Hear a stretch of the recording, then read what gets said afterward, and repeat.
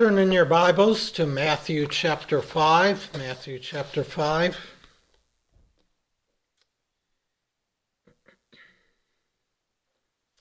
The last time I was here, I think it was a year ago, we looked at the first beatitude, and I'm going to call our attention to the second one, which appears in verse 4. Blessed are those who mourn, for they shall be comforted. And as I will be doing with each of the Beatitudes, I ask the question first, who alone is blessed? And in this case, it is they that mourn. And then how are they blessed? They shall be comforted. So looking at who alone is blessed, they that mourn. The Beatitudes, many of them state things in what will appear to us to be a paradox. In this case, blessed, happy are those who mourn. That does not seem to fit together. It seems to be almost self-contradictory, that those are happy who mourn. Now, the word mourning here is precisely what we would expect it to be. It's sorrow, it's lamentation at a great and painful loss. And so the question is first provoked in our mind, what do they mourn for? Blessed are those who mourn. What do they mourn for? Well, the brief answer to that is sin. But we need to open that up a bit and demonstrate the truth of that answer, that they mourn because of sin, and qualify it to some extent. When God created the world and all that is in the world and all that is in the universe, Genesis 1 tells us that he looked on his creation and all of it was good. In the Garden of Eden, in the world as it was originally created, Adam and Eve knew no mourning. There was no cause for mourning. There was nothing that would even make them anything less than happy. There was nothing to make them sad, nothing to make them miserable. But when Adam sinned, and we sinned in Adam, misery and pain and suffering and sorrow entered the world and touched all of creation. Now, all of mourning then is because of sin. Ultimately, in a sense, all mourning is for sin. But I do want to qualify that a bit. Sometimes when we say that, people think that what we mean by that is that everything bad that happens, God is sending specifically in response to some sin. That's not what I mean by the statement at all. You remember that Christ encountered the one man, and he was he had an affliction that Christ healed him from, but his disciples asked, was it this man that sinned or his parents that sinned? In other words, well, he wouldn't have this physical problem if it wasn't for the fact that either he or his parents sinned. And Christ said, no, neither is the case. He has this because it will be the opportunity for God's glory to be demonstrated. And so, but we can say that there would be no suffering, no mourning in the world, no cause for mourning, if sin had not first entered the world. Now, when we're looking at the Beatitudes, we need to remember that what Christ is doing here is he's laying out those characteristics of those who are Christians, of those who are in the kingdom of Christ. And so this might raise a bit of a question, which is, all men mourn, right? Every human being suffers with the difficulties of life, with death, disease, hardship, and all the effects of sin entering the world. everyone experiences those, everyone experiences sorrow because of them. How is it then a unique thing with the Christian that they mourn and they are blessed in their mourning? What's the unique trait here? And I think 2 Corinthians 7:10 that we'll turn to later, not yet, but this might help get our minds in the right direction. Paul says there, godly sorrow produces repentance to salvation, not to be regretted, but the sorrow of the world produces death. There's very definitely a difference in the sorrow that the believer experiences. So keep that in mind as we proceed. Now, when Christ talks about mourning, the mourning of the Christian, we could think on multiple levels and multiple directions of that. I'm going to call out 3 this morning. I've kind of already alluded to a 4th that I'll not spend time with, which is mourning and the sorrow that attends just more the general experiences of human suffering in the world. And the mourning that comes from that is we realize none of that would be if we had not sinned in our father Adam. But let's focus on these 3. There is a mourning by the believer as we consider our own sin and its effects. Our own sin and its effects. By nature, before we are converted, we're fallen sinners that love sin and do not love God. We have a strong appetite for sin. We desire to indulge ourselves in sin. Now, that is not to say that a sinner unconverted does not experience any sorrow in sin. The Proverbs say that the way of the sinner is hard. There is much grief to be experienced by even the unregenerate in their sin. Sin never satisfies, it mocks us, and sin disappoints. Not only that, but sin enslaves.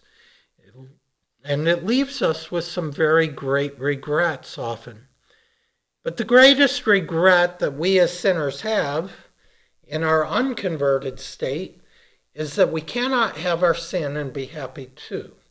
That's really what an unconverted sinner most desires, is a world in which he or she can have sin and be happy in sin.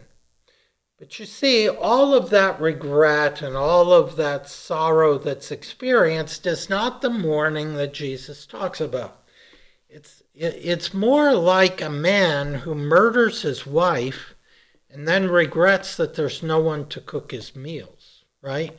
It's no real regret for the sin itself.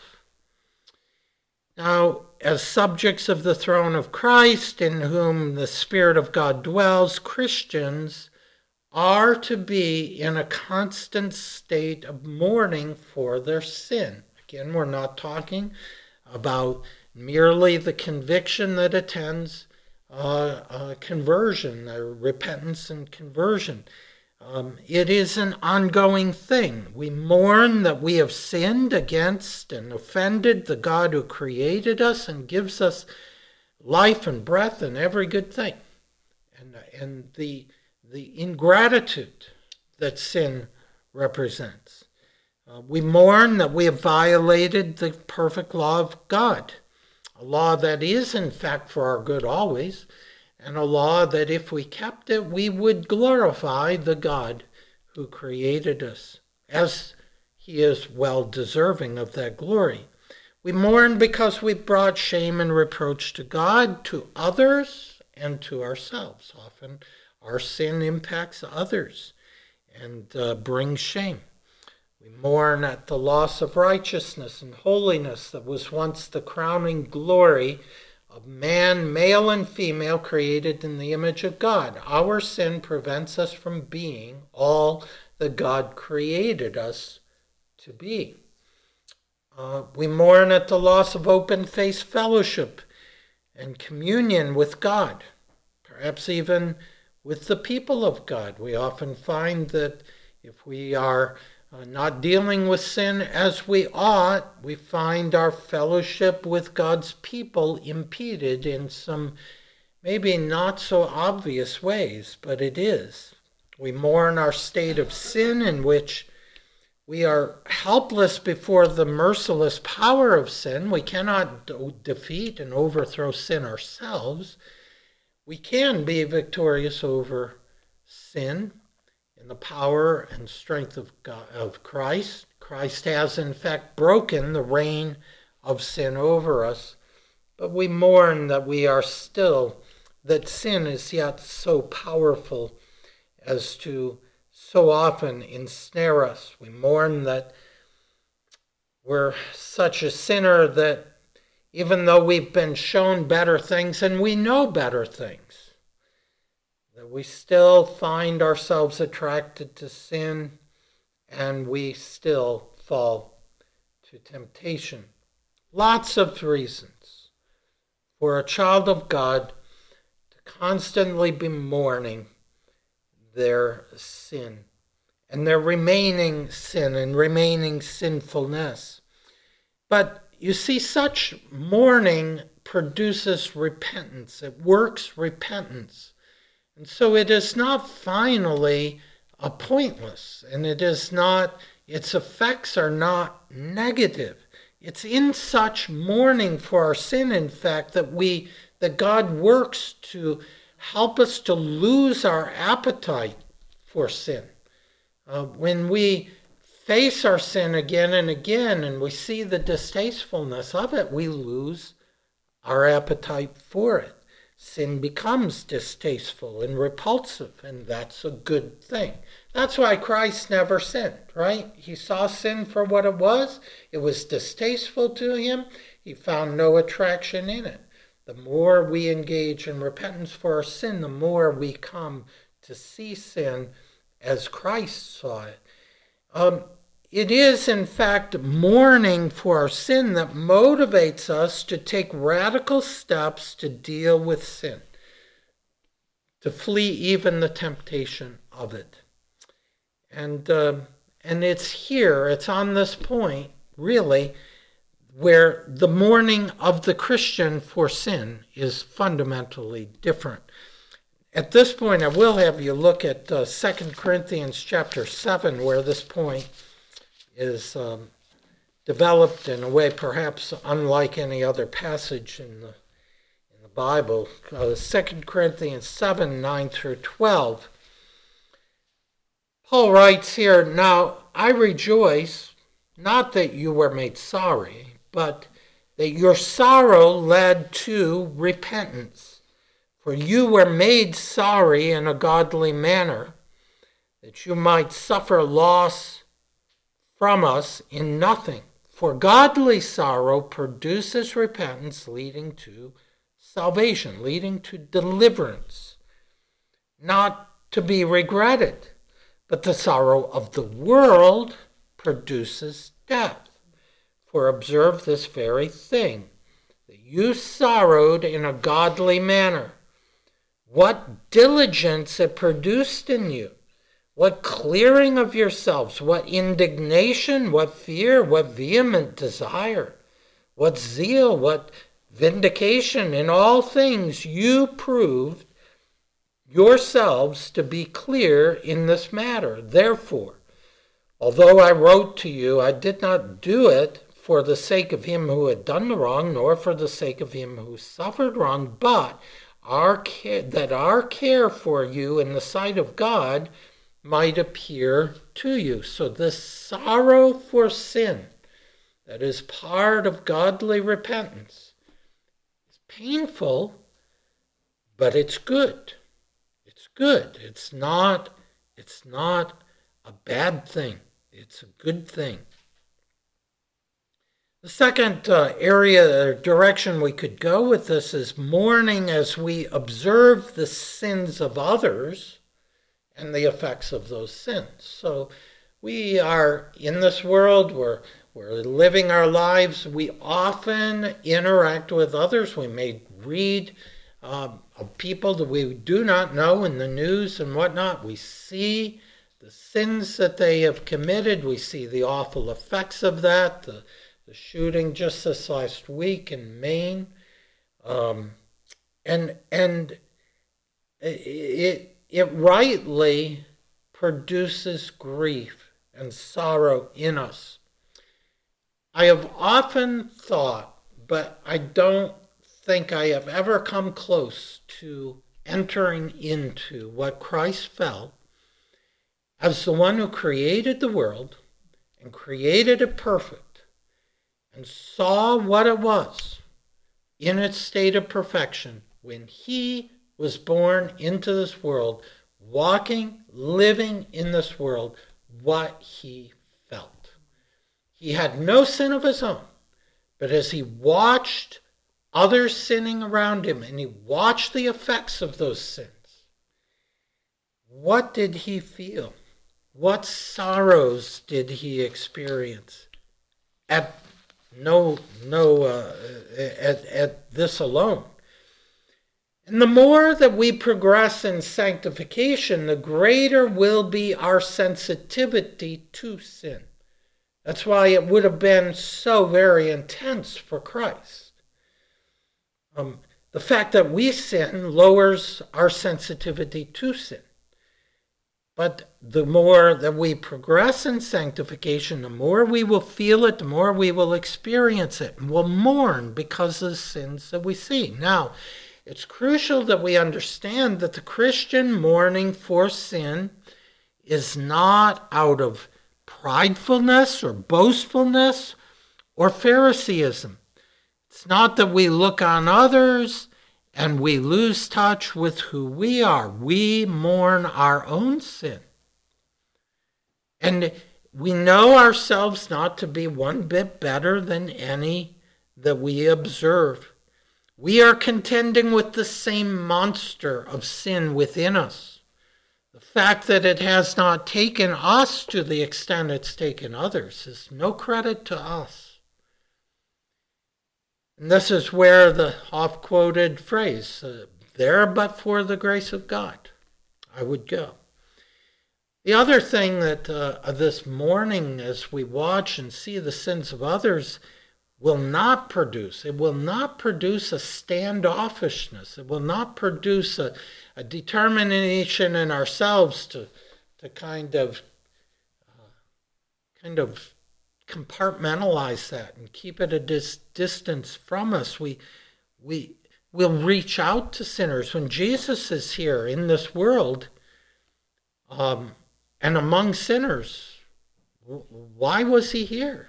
It was to save sinners. It was sinners to save. So we mourn the sin of others, and with profound sadness, empathy, and yearning that we might do them good by pointing them to the Savior of sinners, as one beggar, as somebody put it, one beggar telling another where to find food. If I can just take a moment to share with you something that popped into my mind this morning. Yet another little twist on this point. Whatever year it was that we went into Iraq to remove Saddam Hussein, and you might remember it began that one night we were going to have this, shock and awe, I think was the term.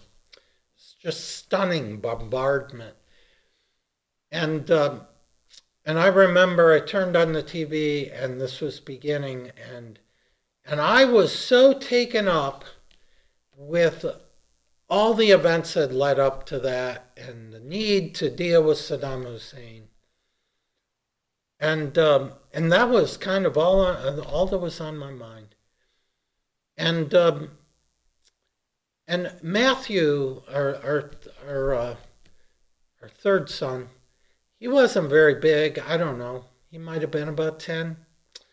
And I paused and I said, we ought to pray right now. And so I prayed that God would be with our soldiers as they carried this out. And Matthew prayed. And I was deeply convicted. He began to pray, and he fervently prayed for Saddam Hussein. And I thought, my mind wasn't there.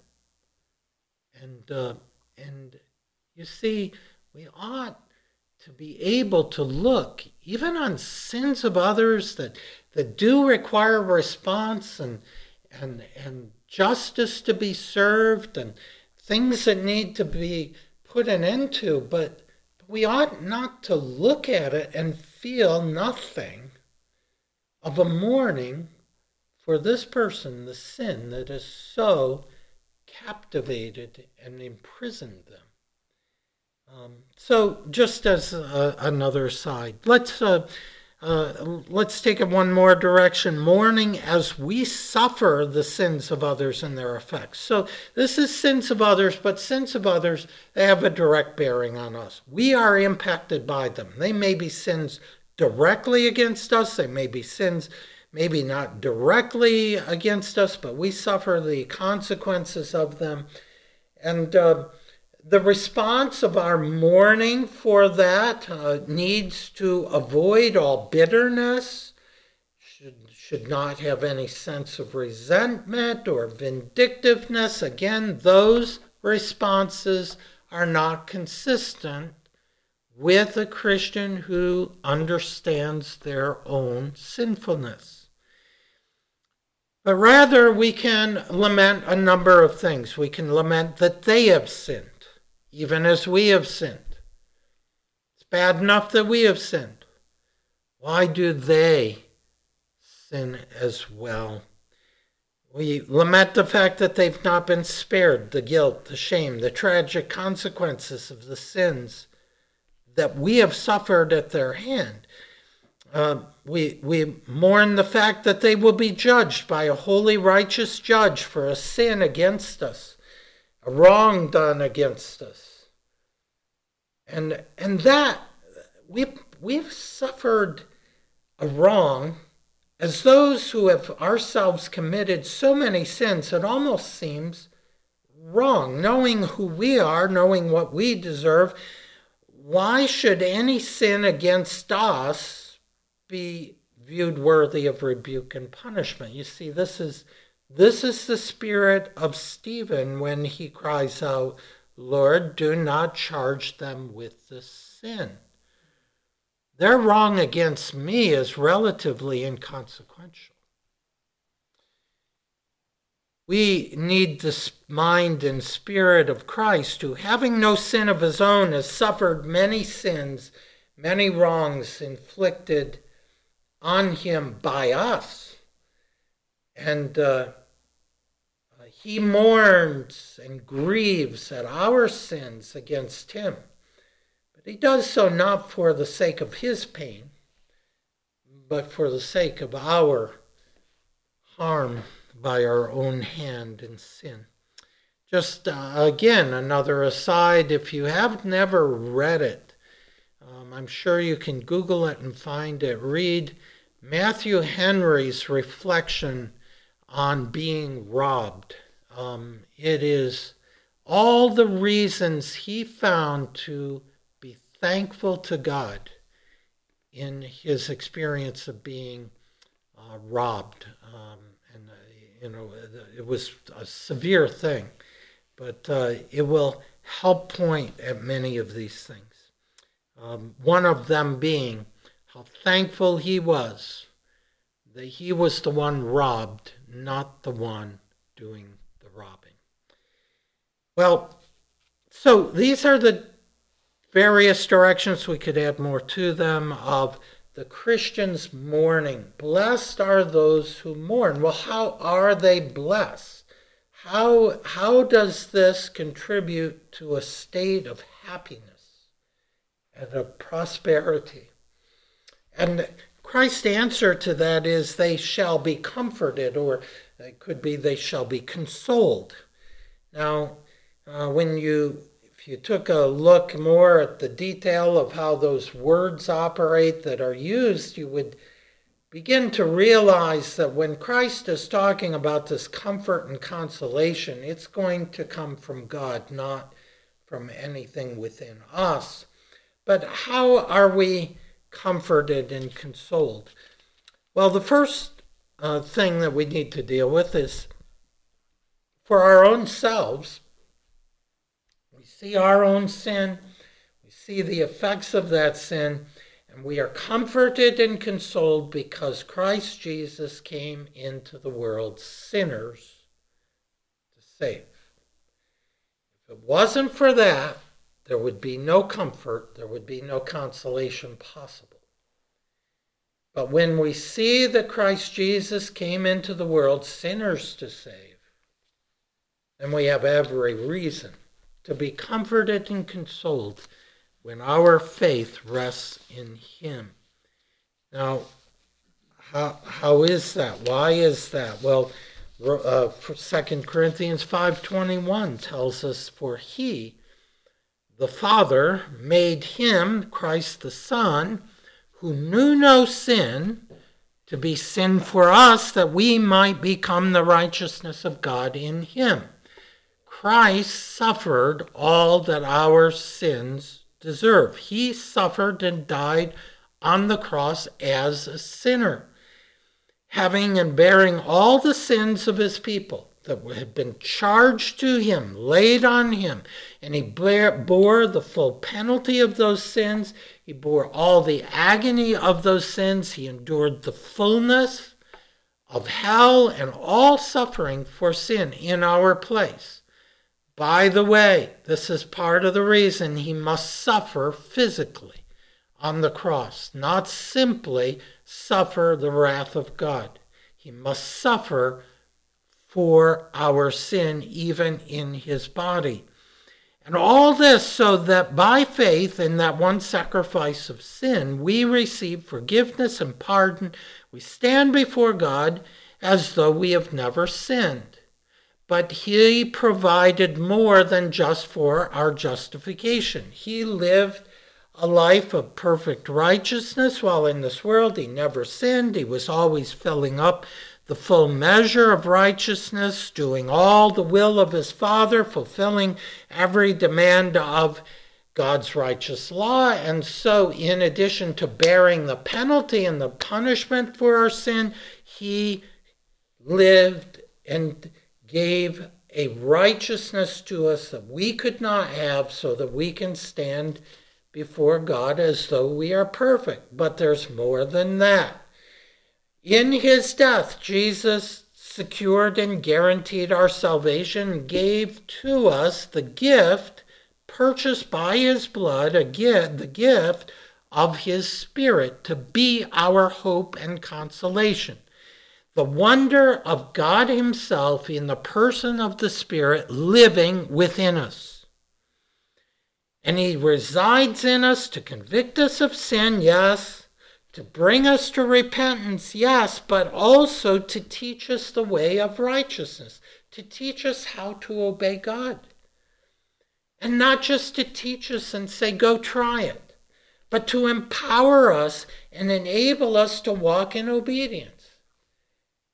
And to be with us in the fight against sin. And we have to fight, we have to war, we have to put sin to death. We have to swing the sword. But we don't prevail against sin because we're swinging our sword. His sword is a lot bigger than ours. And he's there in the fight with us. And we will be victorious in the end because he's in the fight with us. Sin cannot prevail ultimately over the Christian. Sin would have to defeat Christ first. So, as one brother was mentioning, the work that he has begun will continue and be completed till the day of Jesus Christ. So this is one area, one direction that we could go with how we are comforted We mourn our sin, yes, but we are comforted. We're consoled because of what Christ has done for us in his redemption of us. But yet another direction that we're consoled and comforted even as we mourn sin, and it's because all things work together for good to those who love God, to those who are the called according to his purpose. Now that does say all things, but I find it very difficult to really emphasize and grasp that word all. It does mean all things. Let's go to the extreme of the all things. Does our sin work together for good? It does. Having confessed and repented and having received forgiveness for our sin, even the sins we commit, God uses for good. Let me give you examples. First of all, our sin, our dealing with sin, our repentance, our forgiveness of sin by the blood of Christ teaches me and others also the consequences and results of sin. Psalm 51, the psalmist saying others are going to learn from the sin I have committed and confessed and been forgiven of. We still do, don't we? Every time we read Psalm 51. Our dealing with sin, the sin that we have committed and been forgiven of, serves as a hindrance and deterrence to sin, both for myself and others. Again, that painful experience of repentance serves as a hindrance, and even the consequences of our sin serves as a hindrance and deterrence to sin. Thirdly, our sin and our experience with sin ends up showing us the great goodness, mercy, and wisdom of God in forbidding sin. Sin really is bad. When God says, you shall not, it wasn't just because he threw dice and picked something to forbid. He said, you shall not, because it's not good. It demonstrates the justice and mercy of God. This is what the Puritans used to refer to as seeing the sinfulness of sin, the exceeding sinfulness of sin. It shows the greatness of the salvation in Christ, that sin will not have dominion over you. How is that? What a wonder that is. How powerful must be Christ's salvation. And it leads to a greater humility before God. We are probably never sweeter as Christians than when we have had to deal with sin that even shocked us and left us shaking our heads. How could I do this sin against God? It's in that posture of humility that the Christian is the sweetest. Well, to any that would hear what I'm saying and say, well, then it's no big problem for me to sin, right? The apostle dealt with that. Let us sin that grace may abound. We say with the apostle, God forbid. If that's the attitude, then you are not one over sin, over which sin has no dominion. You are under the awful bondage of sin. What we're talking about here is children's bread. It's for the people of God who mourn and fight and war against sin. Now, what about sins of others? These work for our good as well. In the kind providence of God, he allows us sometimes to suffer more greatly than others. Other times, as others sin against us, it's been my experience that there are two great pillars of truth that we must lay hold of in order to resist the temptation to bitterness and resentment. And that is our instinctive response. But if we are to resist bitterness and resentment when others have done wrong against us, the first thing is that we need to remember that we ourselves have sinned so often in so many ways. But the second is that God is, as one person put it, too loving to be unkind, too wise to make a mistake. He has, in wisdom that we cannot fathom, chosen and permitted others to sin against me, but all carefully measured and calculated, to not destroy me, but to ultimately do me good. This is what that one hymn is speaking of when it says, "Take thou my cup, and with it joy or sorrow fill, as best to thee may seem. Choose thou my good and ill. Not mine the choice, in things or great or small. Be thou my guide, my strength, my wisdom, and my all." And so blessed, happy are they, only they, who mourn, for there is for them comfort and consolation. There is, as one Puritan entitled the book, "Honey in the Rock." There's sweetness in the bitter, there's joy even in the mourning. Well, just some other applications and then we'll be done. First of all, we need to mourn even our lack of mourning. As I spoke to begin with of what the mourning of the Christian should be, I would be surprised if you could hear all that and say, I think I mourn as I ought to mourn.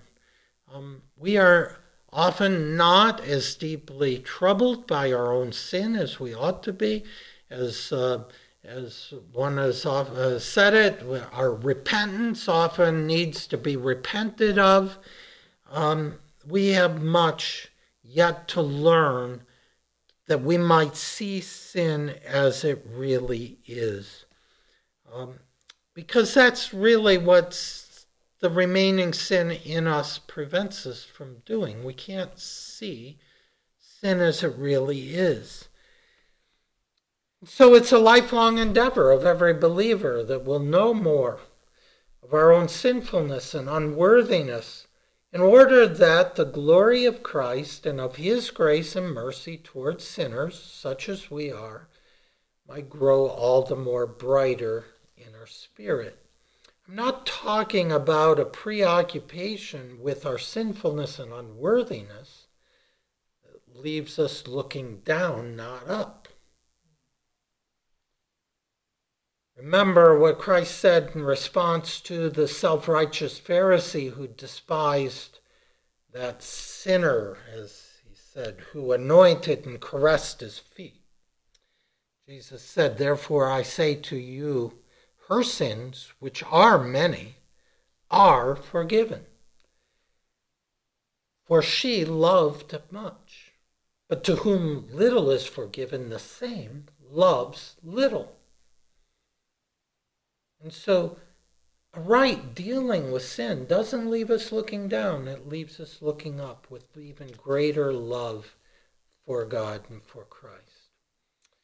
Second thing I want to just underscore, Christ alone is the consolation for sinners. Christ Jesus came into the world, sinners to save. Sinners can be truly comforted and truly consoled and truly joyful in Christ. But you're not going to find that anywhere else other than Christ. The emptiness, the disappointment, the disillusionment, the misery that is felt in sin, that's not, as we said this morning, because you just haven't figured out how to make it work. That's what sin does. And so there's no use in looking anywhere else. Christ, out of no obligation, came into a lost and miserable world to rescue and deliver sinners from their misery, to give them life, real life, to give them comfort, to give them peace. And there's nowhere else that you're going to find that. The third and the last point, and I speak to this briefly, we need to understand here then that the work of the law that brings us to mourning is in perfect harmony with the work of grace, which provides comfort. Two go together. They're not enemies of one another. They're the best of friends. The law convicts and brings mourning. Grace brings the comfort. The problem comes if we look to the law for the comfort. You're not going to find that there. But if you just go to grace and you never feel the mourning that the law brings, you'll never appreciate, and you'll probably have little interest in the grace that brings comfort. You gotta know what your need is to appreciate what Christ has done to answer that need, as we spoke of so much this morning. Again, the problem comes when we look to the law for the wrong thing. The Puritans often get a bad rap on so many things, right? They weren't perfect, and they had their issues, but they often get credited with wrong and problems that just are not true. One of the things I continue to be amazed at, the more and more and more I read of the Puritans, is how concerned they were with the application of the law. They believed that it was crucial, and they believed that it was good. But they also believed how important it was that when the law has been brought to bear on the conscience, that very quickly we bring grace to the conscience as well. And I just offer this up too as a practical thing in child training. Your children hear a lot of law from you. That's part of child training. Don't forget grace. Don't forget grace. It's one of the things that can discourage, right? If I am not, it's right and it's necessary to bring law to bear. Make sure that grace is right along behind it. Give them the hope of the gospel. Yeah, but they're so young. That's okay. In words they can understand. Always be bringing grace to bear. Because it's the power to defeat sin is in the grace. We sometimes think if we get convicted really, really bad, we'll stop sinning. No. You can be convicted to the ultimate extent. It's only grace that enables you to put away sin. Nothing else. All right, let's pray. Our dear Heavenly Father, the Beatitudes are so rich and they're so impactful precisely because they say things that on the surface seem to be paradoxical. And yet this is the mystery of the kingdom. It's the mystery of the gospel. That things like that if we save our lives, we lose them. If we lose our lives, we save them. And so, our God, we pray that while we live in a world that is bent on feeling no shame, feeling no grief, we'll understand there is grief and shame that we ought to feel and that will produce good as we see, things as they really are, and as we look to the one who came and suffered for us, that we might know comfort and consolation and peace and joy, even in the midst of a sinful world. Help us, our God, as we go into this coming week, that we might live as those who do mourn those things that we see on every hand that remind us sin destroys. Sin extracts a high price, but also as those who know the one who is the Savior of sinners and who gives that spirit of comfort and consolation to us. We ask it in Jesus' name. Amen.